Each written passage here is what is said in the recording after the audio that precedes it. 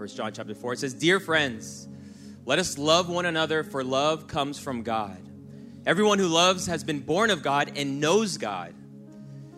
Whoever does not whoever does not love does not know God, because God is love." Come on, anybody know God is love? That's right. This is how God showed his love among us, that he sent his one and only Son that into the world that we might live through him. And this is love. Not that we love God, but he loved us first. And he sent his only Son, atoning as a sacrifice for our sins. Dear friends, since God so loved us, we ought to love one another. I just want to skip to verse 19. It says, "We love because he first loved us." Let's pray. God, I thank you for today's word. I thank you for this community of faith, God. Would you speak to us today? Would we hear your voice, Holy Spirit? You know exactly what people are going through. You know exactly what season they are in. And I thank you that you could speak to us no matter what season. In Jesus' name. And everybody said amen. And amen and amen. You know, some context about this letter. You know, John writes this. If you don't know who John is one of the disciples. He is one of the people that wrote an account of the Gospels. We have 4 Gospels. He wrote the Gospel of John. And then he writes this letter. But maybe you're asking, Omar, why are we listening to what he has to say? You know, what's so funny about John is his reputation. And it's funny because, some people get a good reputation, or, people say good things about you, and sometimes people say bad things about you. But what's cool about John is he literally has a reputation that is found in John 13:23, where it says, "John, the disciple whom Jesus loved." Come on, don't you want that title? I bet you all the disciples were like, "Bro, what the heck, bro? I've been here too. I love you too." We got bad-mouthed Peter and doubting Thomas. John, the disciple whom Jesus loved. So I believe John has something to tell us when it comes to our relationship with God and our affection toward him, and also his affection toward us. But before I get into it, I want to ask this question. Anybody heard of Enneagrams? Enneagrams, all the millennials raised their hand. All the 9s raised their hand because they're just going with the flow. All the 8s were like, "Who's this guy on stage, man?" Like, before we had Enneagram, we actually had another thing, and it was called the 5 love languages. Okay, I don't want to let you know your generation, because then you're... But Gary Chapman wrote a book called The 5 Love Languages, and here's the premise. I'll give you the spark notes. I'll give you the movie version of the book. You know, people say, like, "I'd rather read the book than watch the movie." Are you kidding me? Like, what are we even talking about? Watch the movie, get it in, be done. But there are 5 love languages, and he says essentially we communicate love, and we also feel love communicated toward us as we identify with these 5 love languages. And if you've never heard of this, I would say write it down. It's important to know your love language, or maybe your spouse's love language. So first off, we have quality time. Quality time. This is, you get to define this part. Like, you get to define, like, yes, I'm a quality times person. Maybe you're married here, and Netflix and chill is your quality time. You're married, and Netflix and chill is your quality time. Or you're like, "No, babe, I need a steak night dinner and a movie and a show on the strip." That might be quality time. That's quality time. Number 2 is gifts.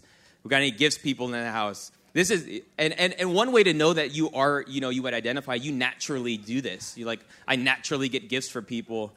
And I thought I was this, and maybe I was when I was younger, but now I judge the gifts I get too harsh. Somebody told me, "Then you're not a gifts guy, bro. You should just appreciate when somebody gives you a gift." I'm like, okay, I'm fixed. Number 3 is physical touch. All the guys said amen. All the guys said amen. Just touch on the thigh, and you're like, she's the one. I want to let you know, in church, we do side hugs. But if you're a touch person, you're probably like, she's the one. Number 4 is words of affirmation. You need to be told, "I love you." All the ladies at 1 a.m. like, "Do you love me, really?" Babe, go to sleep. This is Amanda's love language. She's a words person. And then number 5, I believe I've grown into this, and it is acts of service. Acts of service. I became a man, and I was like, I need a clean home. I need some laundry done. But this honestly will help you in relationships, whether it's a friendship, maybe it's your kids. But we communicate love the way, we've been designed. And so really a true sense of love and love in its truest form is when you know how a person receives love and you love them with that. You know, I've been married for almost 9 years now, and hey, bro, shout out to my wife. She read the Bible in the first 30 days of January. She gets the biggest mansion in heaven. Got off of Instagram. I'm like, why am I preaching? You know, but me and Amanda have been married for like 9 years, and it's so funny is, you know, we're trying to get better and improve in our marriage, but, you know, Amanda, we're just trying to, you know, we're always trying to like outdo one another in our love, you know, but because we love naturally, Amanda's the best at writing notes. She's a words person. I opened up my underwear sock drawer the other day, and there goes a note. I'm like, oh my gosh, so sweet. Open up the note, just a random Saturday, just, oh, babe, I just love you, appreciate all you're doing for us. I'm like, man, that's cool. On to the next day. And, you know, when we were actually dating, I would actually go out into the city and find, you know, rare Jordans for my new girlfriend and new wife. And I would, here, babe, here's these Jordans. And she's like, cool. Amanda comes home. I'm like, oh, yeah, babe, by the way, thanks for that note. That was so sweet. It's like, you could text me, too. You could text me, thank you. But it's so easy to love the way we want to love. And I find this out that we try to do this with God. You know, 1 Corinthians 13:4 says this, love is patient and kind. Love does not envy or boast. It is not arrogant or rude. It does not insist on its own way. Hello, somebody. Are you trying to love God the way you want to love God? We don't get to define love. God is, in fact, love. Can I tell you that the world doesn't get to define love? A bumper sticker that says love is love doesn't get to define love. I'm here to tell you today that God is love. Love isn't God. God in and of himself is love. Amen. And so since God is love, he gets to define it. He gets to choose how we ought to love him. And I want to encourage you today with this reality that love is not a feeling. Love is a choice. You did not fall in love. You chose your way to love this person, and we don't fall out of love. Hey, man, I just fell out of love. Man, it just kind of faded. No, you chose to not love. Love is a choice. And so in the same way, God has a way he receives love, and it doesn't insist on its own way. So, Omar, how do I love God? I believe a better question than that is, how does God best receive my love for him? And so, John gives us insight on 3 ways that we can actually know God's receiving our love for him. And so if you're taking notes, we encourage you to take notes, or if you're following along. Number 1, we love God by knowing God. We love God by knowing God. Whoever does not love does not know God. And you don't have to just know about God, that you can actually know God for yourself. Did you know that? You can know the God of the universe. You can know the God that loves you. And it's so important that we know who God is. Rather than you guessing if he's mad at you, or guessing if he's even in there or with me, you don't have to wonder. You can actually know. You can know God for yourself. You can know his goodness for yourself, his character for yourself. And he is a good God who does good things. And it's so important that you know that for yourself. I pray our church would really grow in their knowledge of God and they become students of God's word. And what would open heaven look like if we know how God is to operate? You know, I believe that in order for God to bless our land, in order for God to bless all that we do, we must know him. You're actively loving God when you are learning about him. Yeah, Omar, 100%. I got you, bro. I come to church. I pray. Cool. I send my thoughts when there's a natural disaster. I send my thoughts. Yeah, we come here. It's good energy, good vibe. But I got my stones at home, giving me my energy and vibe. The universe. The universe, man. Oh man, be careful. Don't say that.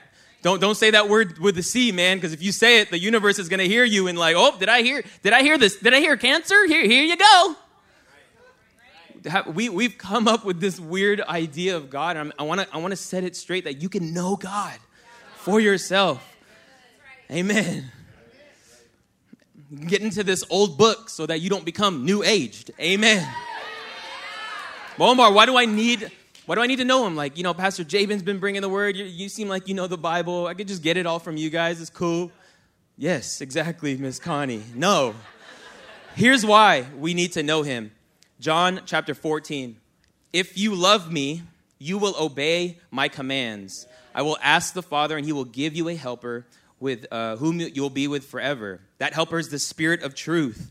The world cannot accept him because they don't see him or know him. You know him because he lives with you, and he'll be in you.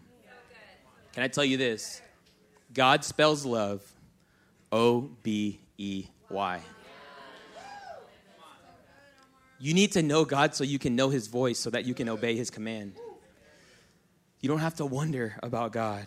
You can know the voice of God for yourself. And I want to ask you, have you been intentional this year? Have you set aside time? I'm going to invest into this relationship. I'm going to invest into knowing who God is.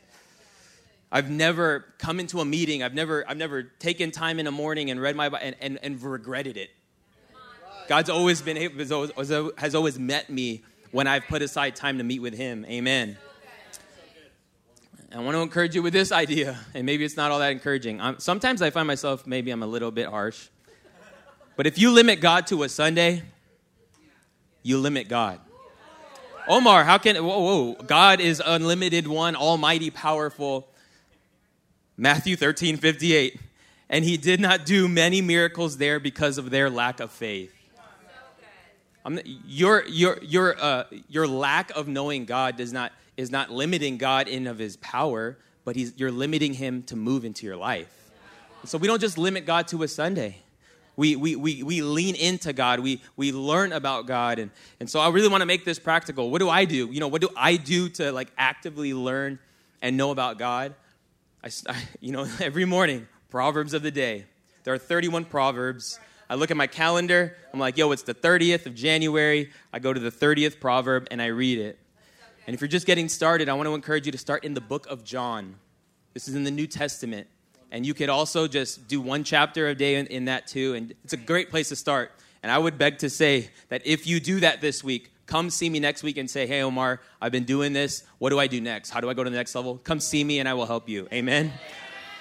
Can I see my phone real quick? I know we've always been talking about phones and stuff. But here's what's crazy about this device, man. This is a crazy reality. I heard this, from a professor in California. And she was saying how, 2020, all churches went online. And then they were like, the world was watching, what is the church going to do? And I'm actually I was so grateful to see all churches literally try their best and go for it and try to reach people on their phones and devices. And if you learn about, social media and all these things, you would know that everything is fighting for your attention. And here's the crazy thing about our phones is I don't believe the church was fighting for your attention while we went online, and maybe you're watching this online. You know what? The church was competing with the device. Because this professor would say this, that the very device that you would actually sin with is now the very device God's trying to speak to you through. And so now we have churches, and we have literally the same device you're playing worship music on is the same device that you're sliding through that girl's DMs at work. But what's crazy about this phone is rather than it be a device to sin, it could be a sanctuary. It could literally make a room a worship center. And that you can use this for good. Amen? I pray that this year you would grow in your love for God. And you wouldn't just fall in love with God, but you will not be able to help but love God because you know him. Amen? Amen. Number two, we love God by loving people. We love God by loving people. Luke 10:27 says, he answered, love the Lord God with all your heart, with all your soul, with all your strength, and with all your mind. And love your neighbor as yourself. And love your neighbor as yourself. In the same breath. Not a period, and then let me start this new idea. In the same breath, he is saying, love me and love your neighbor. You cannot separate your love for God and your love for people. They're inseparable. When you love people, you are loving God. And there's this this whole thing where all I need is Jesus. Just give me Jesus and I'm good. No, friend. You don't just need Jesus. You need Jesus and whatever he told you needed. And we need the community of God. We need to be in relationship. We need to go deep with people. Amen. Literally, Pastor Jabin probably started this sermon like point number 3 of last week. You're Titus. You're the one God's sending. So, and what's crazy about this letter that we read is that John is writing to a group of people who proved their lack of love for people by withdrawing from the community. And it's really because they believe that if I can get some more deeper spiritual truth, if I can go deeper in my knowledge of God, then I actually can go to a higher level. Sounds like a religion. Sounds like something out there. I don't want to call out other people. But I believe there's 2 kinds of people in this room that make up 100%, 50-50. I'm smart. When things are going good, you're leaned into community. When things are going good, you're here. When things are going bad, the other group, you're here. Oh man, I'm worried. I need to go to church. Both are awesome. But the unfortunate reality is when we're not doing so good, we retreat. The other group, when things are actually going good, I don't need God. Things are going good. And we can't live in that predicament. We're all to be in the house of God. We don't retreat from relationship. We lean into relationship. Can I do a plug real quick? Small groups just launched. This is why you need to lean into a group. Go into awkwardness. That's what it actually takes. It takes commitment. It takes understanding. And it takes awkwardness. Dude, Omar, you are so cool, man. How do I become as cool as you? I literally get these questions. It's crazy. Okay, Omar, chill. Can I tell you, for real talk though, I am a product of a million awkward moments. I just know I just got to put myself out there. I'm an introvert. Omar, you're an introvert? Heck yeah. And I'm out here like on the stage, like dee, dee, dee, dee, dee, dee. Literally last week, I saw a new couple with a baby. I'm like, oh my gosh, he's so cute, like hair to the throne, man. She's awesome. She's like a week old. I'm like, she's awesome. God bless you, brother. Keep on keeping on. Oh man, awkwardness. But God uses awkwardness. And a lot of us need to lean into it a little bit because it's uncomfortable. John 13:35. It says, let me give you a new command. Love one another. In the same way I've loved you, you love one another. This is how everyone will recognize you are my disciples when they see the love you have for each other. Not if you quote scripture. Not if you pray a lot. They will know you are my disciples when they see the love you have for one another. Our revelation for God's love for us is manifested in our love for others. The level of your revelation of God's love for you is the level you get to experience that with other people. And so, here's what's unfortunate, though. That the lie from the enemy is this. That you can love all except one. You can love all people groups except one people group. You can love your church family, but your home family, that's the lie from the enemy, friend. Who is that person? Like literally, who is your one? Make it right. Is it that person? Is that coworker? Is it a little bit of unforgiveness, unsettledness? I want to encourage you to make it right. And in that form, you are actually loving God by making it right. Amen. John does a great job at explaining this reality that it's either or. You know, what's crazy about this letter, 1 John, is like it's a very contrasted letter because he's like, you're either a child of God or you're not. You're either living in the light or you're living in the darkness. You're either dead or you're alive. And it's because of this group of people who thought they can literally add to it an additional knowledge in exchange for community. And so John uses this letter to test the current spirit. And what I love about it is he's not testing the actions more or less. He's testing position. Where are you today? Can you be confident in your love for God because of your confidence in your love for people? So we got to lean in. I got saved in 2011, and it took 3 years to get to a place where I felt like God called me into the ministry, and I had this supernatural prayer. I was reading the Bible, and in Matthew chapter 9, there's a story of where Jesus feeds the 5,000, and right before he does that, though, it says this specifically. It says Jesus looked out into the crowd, and then compassion filled his heart. And I literally remember this. I took a moment. I said, God, give me the compassion for the crowd. I don't need to know your story to love you. I don't need to know everything that you're going through to love you. That I can love people right where they are, just like Jesus did. And God would honor that. And you know what this tells me? This tells me this, that if Jesus had compassion for the crowd, this tells me this, that compassion has no preference. Compassion has no preference. Amen. And when I did a little bit of deeper study on this word compassion, I began to find the original Greek meaning of this word, and I'll try to attempt to say it. It's spolonkamizomai. Spolonkamizomai. That's Omar. That's why we give you the guy the microphone, because you do this stuff. But what I love about this is that the first part of this word means internal organs. Internal organs. So spolonkamizomai compassion literally means to feel it so strongly it affects you physically and causes you to move. So Jesus is like, yo, what we got? We got 2 fish, we got 5 loaves, because it moves us into it. I want to encourage you that people won't know they matter to God until they matter to you. Until they know they matter to you. Amen. Quick story. A couple weeks ago, one of the moms at church called me, and she's a mom. I don't know. She's like one of the moms, like we're dividing you guys up into sections. Anyway, a woman in our church, a woman of God. There you go. And she's like, hey, Omar, I have this old distant friend. They don't go to church. I don't even believe they believe in God, but they know that I do.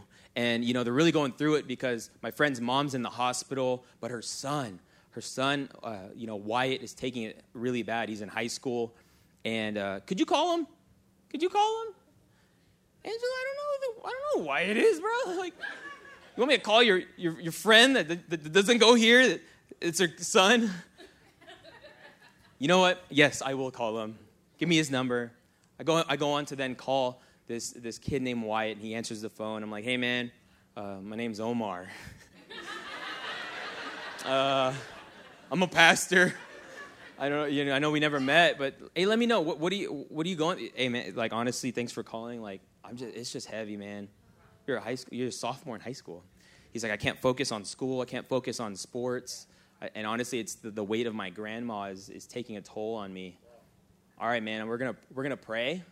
And, I like to pray the Bible because I believe the Bible is God's word and it's his truth.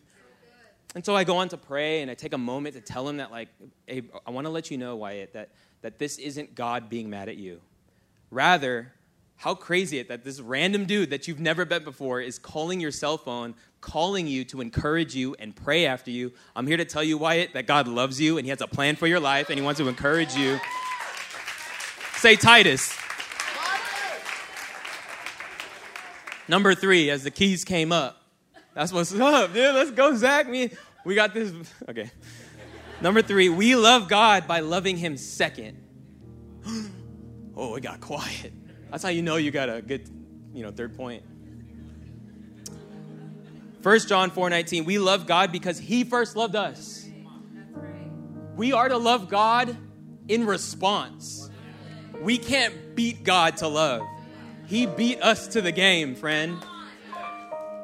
This isn't a performance-based love. This isn't a love that you can, to earn it. You can't earn his love for you. He beat you already. Oh, man, I went to the prayer nights, man. I did the fast. I kind of slipped one night. It was like a homies thing, so we turned up a little bit. But can I tell you why you're tired? Can I tell you why you're worn out? It's because you're trying to outdo the love of God. Be careful, Christian. When your love for God becomes about your love for God. We are to respond in love. Everything we do, I want to encourage you, everything you do in this walk, it should be in a response to what God's already done. Amen. Your prayer, your living, your giving, it's in response. You know, and as I begin to think about how me and Amanda try to figure each other out in regards to how we ought to love each other and what have you, I felt like the Holy Spirit spoke to me. And he said, hey, Omar, I've done it all. The 5 love languages, done. I beat you. And so I begin to truly write down the things, words of affirmation. In the beginning was the Word, and the Word dwelt among us and became flesh. You know, if you're a quality time person, I'm here to tell you that Jesus spent 3.5 years with 12 men. And then Matthew 28 says, lo, I am with you always, even till the end of the age. Are you a gifts person? Did you know that he's given us the gift of the Holy Spirit? And the Bible says it's the seal. What's a gift without a seal? Hey, come on, somebody. Physical touch, are you kidding me? Healing the blind, cleansing the leper. He physically was beat, physically was buried, and physically rose again. Come on, and my personal favorite, acts of service. He says he's going and preparing many rooms. He's setting up a table in the presence of my enemies.